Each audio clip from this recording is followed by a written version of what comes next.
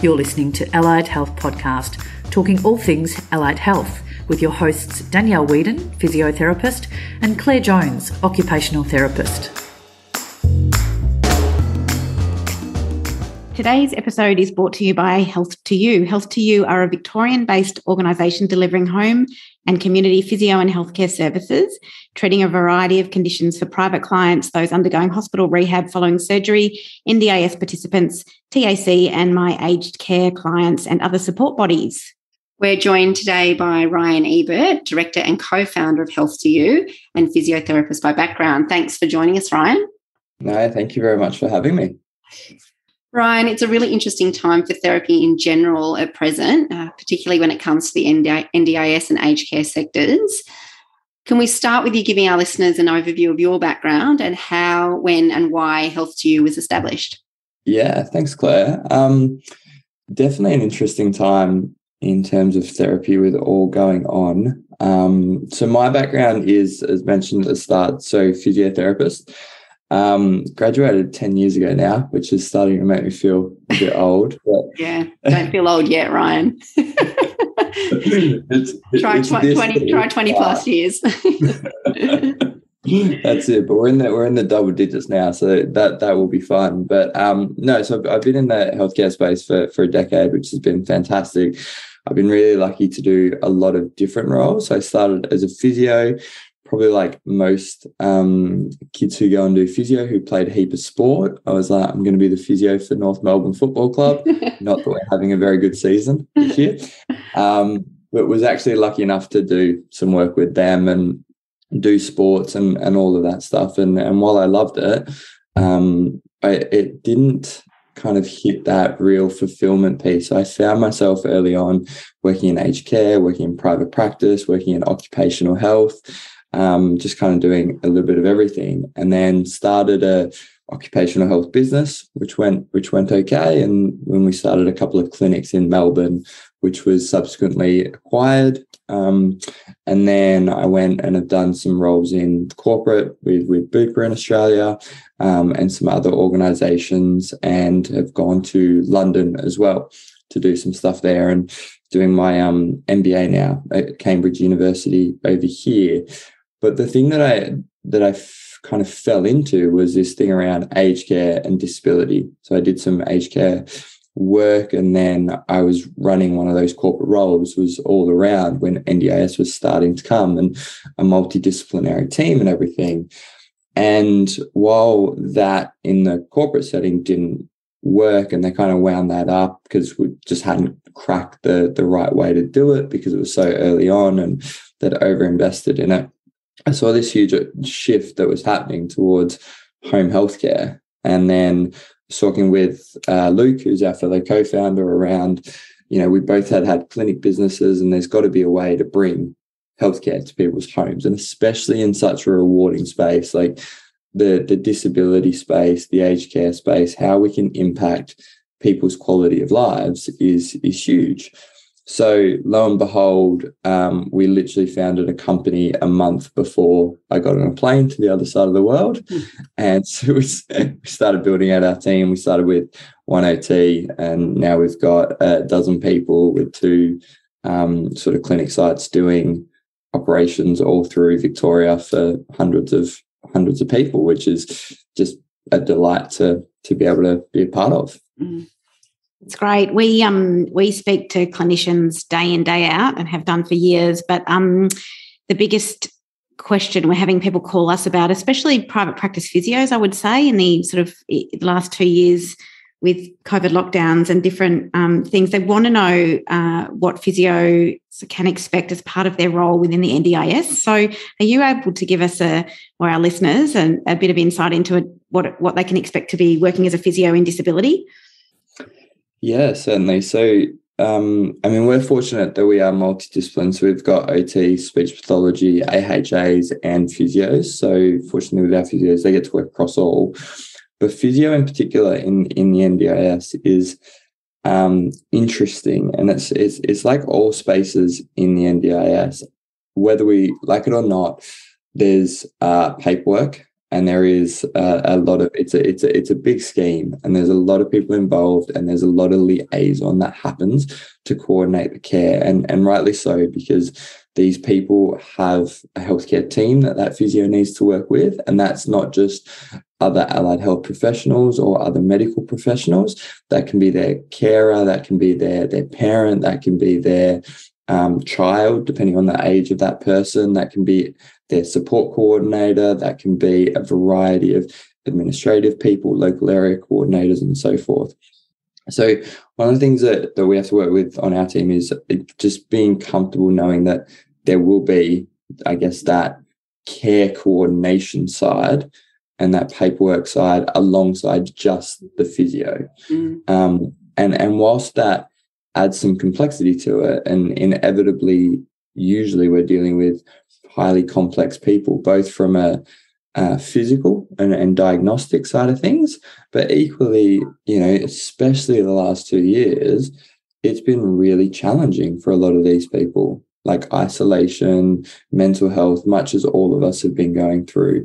So in the space, the other thing that physios can do, physios find themselves doing, and that we talk about with a lot of our team, is how do we use movement and exercise, and whether that is literally 10 sit to stand exercises or walking somebody to go and get a coffee, which we all kind of take for granted, but in this space can be the highlight of somebody's week, which is where it can be so rewarding. How do we do that also then just helps that person feel like they're going to get a smile for the day, they're going to get cared for, that we're probably having some impact on that psychosocial element because they're just getting up and moving. And we know that movement's so coordinated with that. So physios working in the space is very different from the private practice of, I got my 30-minute appointments back to back, I'm coordinating you, I know my patient, I'm working on their neck pain, back pain, etc., towards whatever that needs to be. There's longer time that they're spending with the client. Sometimes they have to be very adaptable, where you'll go in with a plan and the client's just had a really bad day, or their spasticity is playing up in a certain way that you've got to completely adapt your entire treatment plan. And then there is that added additional piece of, how am I coordinating care into this whole person's support team? And that's where I think it does differ from that private practice space, but equally we find that it can be really rewarding. Mm-hmm. And it really comes down to goal-focused therapy, doesn't it, Ryan? And you can be so much more creative in someone's home environment and out in the community in terms of focusing in on what they really want to do and making the most of that motivation, in terms of incorporating, say, physio side of things, that, physical activity into activities that actually are meaningful to them and that they want to do. Hugely. I mean, so much of this is around not going clinically. How do I get, an extra 10 degrees in a hamstring range of motion? Yeah. Or, how do I do this? How do I do this? It's like the person wants to do whatever they want to do. There's many, as they say, there's many ways to Rome, or many paths that lead to Rome. Mm. And the good thing about this is you can get really creative. Like, I've seen physios that are posting in our sort of wins channel that we have on Slack, which is fantastic, because being in a community space, it's great, but also sometimes you can feel a little bit disconnected from your people and that kind of thing. But showing awesome things, which is people getting out and about on a day, hanging up the washing was like a win for somebody. Lots of making food. So, there's a lot of stuff. And if you think about it, there's a lot of rehab that you've put into cooking, especially through arm rehab, hand rehab, upper limb rehab, that, that person's goal is, I would like to make pancakes in the morning. Okay, cool. Let's work out how we're going to do that. So you're right. It is all around. And sometimes as physios, we've got to turn around and go, I'd love to, clinically get that extra 10 degrees range of motion, or I'd love to see this move that way, or, achieve this timed up and go, whatever test we're kind of looking at. But it's marrying that into, what does that person want to do and get out of this? Yeah, absolutely. Absolutely. And how's Health to You looking at the NDIS and aged care space to really improve clients' daily living and get the most out of their treatment? It's been an interesting couple of years because obviously the space has got a fair bit of attention. The space has been quite a challenge with COVID, and I think everybody working in the healthcare space has been really juggling that. But one of the things that we kind of set out to do was always to bring health and care to where people most need it.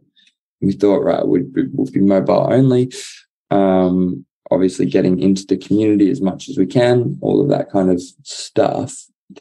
But what we've started to find is, as you said, there's in people's homes, but then there's also getting people out of their home and into the community doing what they do.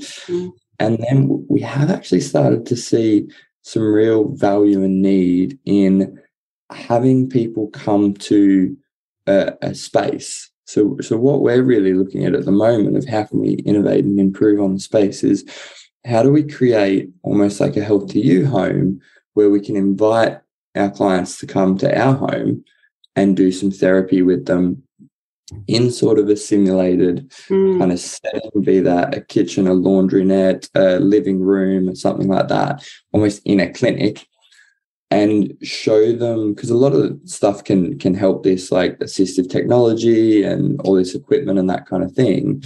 But so many times we'll go out and we think it will help. Whereas if we can invite them into our home and go, let's just try it here. Okay, that works. Cool. Let's take this piece and take it to your home, give it a go. Let's try that there. And sort of really getting this cross-pollination or cross-collateral sort of situation where we can utilize the best of having an on-site premise as well as continually going out to our clients. So that's probably the thing that we've been a bit surprised with, kind of setting out going, we don't want the brick and mortar clinic. We don't want that sort of stuff in this space. We want to create lots of autonomy. We want to create lots of flexibility for all of our people. Equally, the therapists are going, I'm loving having 2 days. We've recently got a site up in Epping, and they're like, I'm loving coming in for 2 days, and I've got that, not 2 days on the road, but people come to me and, or I can get through a lot of that paperwork, or I'm in an office rather than running between, appointments, doing phone calls in the car with care coordinators and so forth. And then I'm geo-pocketing my clients nearby this space. So I can kind of have lunch with the team there, and then I can go and see Sally, or I can go and see Sarah, or I can go and see Glenn in the afternoon. And so we're really trying to look at how do we make it great for the clients, but also the therapists, which is a massive challenge at the moment. We're really seeing therapists enjoy the benefits of having some, clinic based time and community time, because it can be intense working out in the community quite autonomously. And I think for your junior therapists in particular, it's nice to have the opportunity just to learn by osmosis, by being surrounded by other therapists and just listening to what's happening over lunch, just to, clients that people have just seen or going to see, and problem solving ideas.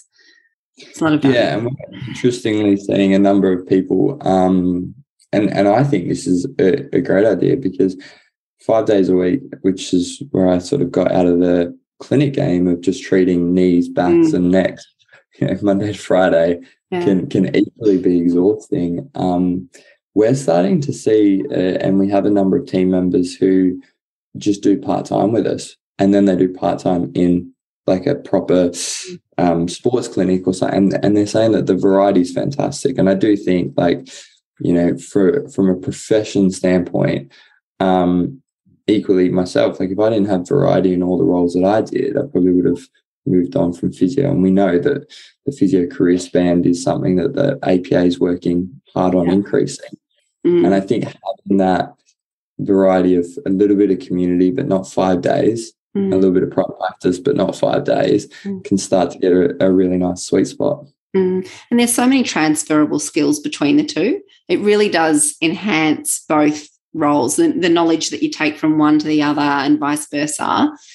It's all beneficial, isn't it? Hugely. And I mean, we, rightly or wrongly, the thing that I talk about with our therapists is like primarily in the community space, the number one goal is to make that person feel cared for, to get them moving and to get them smiling. Now, I know as physios, like we're like, but clinically I want to do this, and what about this, and what about this, and what about this? And all of that stuff's super important. But as we try and remind our therapists, especially more junior ones, if you keep that at the forefront of how do you bring a smile to this person's day, create movement and make them that bit healthier, you'll be winning in the community game. Yeah. It's as difficult and simple as that. And also probably bringing on to our next question, the role of a physio in community disability is so broad in terms of the types of clients they'll be seeing, that taking that approach to it is a really smart way to approach it, because there will be some really complex clients, or there may not be as complex clients, but across disability it's pretty broad. So you sort of touched on it a little bit in what they can expect as their role, but what would a day in the life of a physio look like? Yeah, it's a good question. I think as an organisation, we're on that transition journey towards kind of getting more, how do we get them, like let's say it's five days across a week, 2 days on a site with some gym gear and equipment and stuff that they can really work with, and then a couple of days in the community. But really, we have like a lot of flexibility within our team. We know this space can be really challenging in terms of the structure that's set up. And we really try and go, look, if you want to start at 10 and go through until 5:30, you can. If you're going to work with a couple of, like you said, there's so much variety that you could be working with some kids before school, and then in an aged care home at 11 to see somebody, having a long lunch in a cafe, doing reports, paperwork, so forth, and then seeing a couple of clients in the afternoon. So there is probably the big thing is so much variety in what a normal day looks like. Lots of flexibility in terms of how we do it, but also kind of as an organization setting us up to be like, there's a lot of case management. And there is some, by the letter of the system, you could, for every email, be billing 5 minutes, blocks here, a 5-minute phone call there, and that kind of thing. And we really have tried to move away from that and go, anything that's 5 minutes, you don't even touch, because we want to look after care and we just think it's part of the role. Anything that gets a little bit more to like sort of 15-30, we get involved with, but really setting autonomous KPIs that go, you see your 4 clients a day, 5 clients in the way that works for you, anywhere, any time and any place. And you can kind of create that. We sort of just lean into that variety that this client pool gives us, as you said. But what we are seeing is that, there is that desire for a little bit of routine, which is where we're working on. Great. Now we've got some clinic sites. How do we just give you, okay, I'm rocking up at 9. I'm going to stay in my one thing today. I don't have to drive around. And I'll do all of that tomorrow. Mm-hmm. It really offers flexibility to for people who are balancing family commitments and work as well, doesn't it? Because it is all. That's the beauty of community. I think you can get a real nice flexibility there. Yeah. And the thing is, when you're working with people in their home environment and out in their community, life starts at, 6, 7, 8 in the morning. So there's always an opportunity to be delivering, as long as it suits them, there's always an opportunity to be delivering therapy right across the day, from early morning to late at night. Yeah, and we've got great stories of the Victorian night markets during winter. Clients' goal was really to be able to catch public transport and get to that. So we had therapists that were taking them out at night, enjoying the the Vic Markets. Vic Market, yeah. On Wednesday night, and then turning around, sending a photo of them having their brunch at 10 a.m. going, I'll be on from 11 because they've done that night. So taking their partner out to brunch the next day. So I think that that flexibility is just really cool. But equally, like, you do get to do some pretty cool stuff, like see somebody's face light up going, I went to the Victorian night markets. And then sure enough, a week later, it was that trial of, okay, we've done it a few times now, go and do it yourself. And you get that photo and that message from that client just going, my week's great. Winning. Goal achieved. Yeah. Right. So what do clinicians at Health to You love about working at Health to You, Ryan? What are the big positives that you hear? Good question. Well, I think I've alluded to it a little bit. We do have a big promotion of any win, big or small. We want to hear about it. So be it the clinicians getting that win or somebody else in the team, I think the flexibility is something, but we have heard from our team that whilst the flexibility is great, a little bit of that routine juggling paperwork between everything, email, Slack messages, phone calls, all that kind of thing. The other big thing that we've kind of really pushed probably in the last 6 months that I think we're starting to get right now as well is obviously in the current macroeconomic environment, prices going up, travel's going up, all that kind of thing. So we've really worked on how do we give, say you, Claire, your Monday and Wednesdays, you're just in the western suburbs. And then your Tuesday, Thursdays, you've just got that northern suburb. And then as we're building more and more of those bases as well, how do we kind of connect you with them and sort of really work on getting clients so we're minimizing that travel point. And again, that just helps with that flexibility. And then the other thing, we've got what we call a Health to You Care of the Month.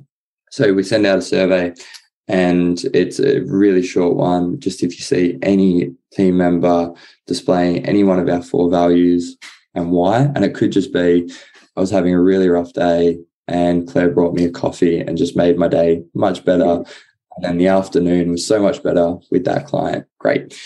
And each month we actually started this in lockdown, and we started by the winner would receive a hamper because we're all staying at home, receive a hamper of local Victorian goods. So we also wanted to support those guys because they were doing it pretty tough as well. Yeah, it was so important, wasn't it?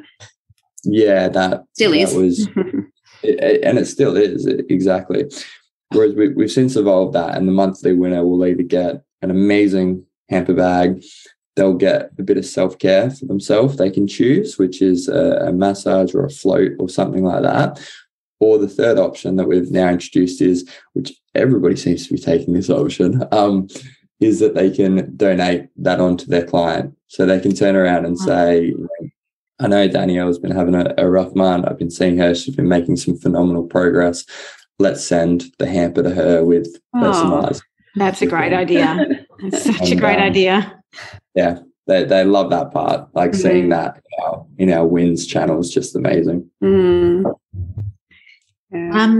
And what about any other benefits of working for Health to You? You've got professional development allowances or supervision. What sort of other benefits are there? Yeah, it's a good question. And I think like most businesses at the moment, it's a challenge to how do we meet the need for the workforce that we know at a macroeconomic level has a supply and demand problem. So in terms of professional development, so we have a professional development pot as a team, and that is a pot of justification as opposed to a pot of a limit. And what that means is if there's a course that you go, this would really help me regardless of the cost, and we can see that, it would add value to you, it would add value to the business, we'll pay for it. So there's no limit in terms of we really try and get our team to be very active in their professional development. All they have to do is turn around and say, can I do this? These are the reasons why. And on some of those big ones, we then play back as an internal PD. So we get a double benefit for the wider of the team.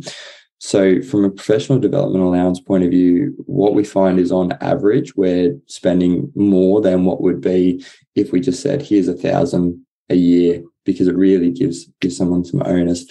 The other big thing that we're pretty big on as a business is, so obviously we give our people an allowance to accommodate, travel, phone use, that kind of stuff, on top of wage, which we've calculated the award rates, and automatically at the base we apply a loading to that, because we always want to be paying above awards. Allowances come on top of that, and so forth. But the one other thing that we do is, so we have a mental health day every year. So we basically kind of double dip a little bit with the Victorian Melbourne Cup, where the Monday we just, as a team, we just turn around and go, we're just having it off. So we give everybody a 4-day weekend. That's it, irrespective of their leave. And we carbon offset all of our teams' travel, as well as, we sort of estimate, obviously it's all estimates, but as well as their personal travel.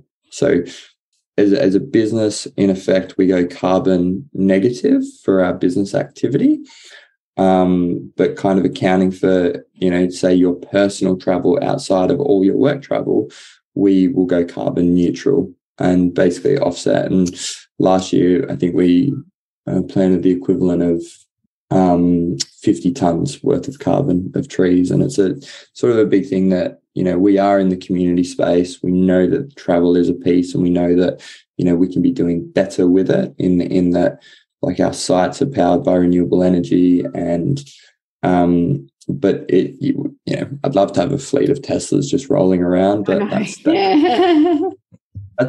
where we're going. And that's where we'll get to eventually.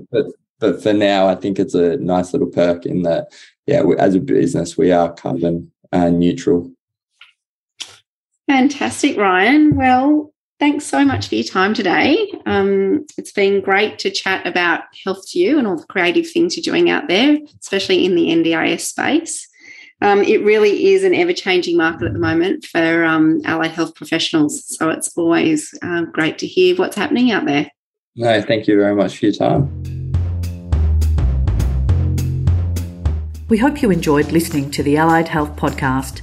In the show's notes, you'll find links to our free recruitment resources, job opportunities, and healthcare marketplace insights. To listen to new episodes, please subscribe via Apple, Google, or wherever you find your favourite podcasts. And if you've enjoyed the show, please give it a 5-star rating and review, and be sure to tell your therapy colleagues and friends to tune in.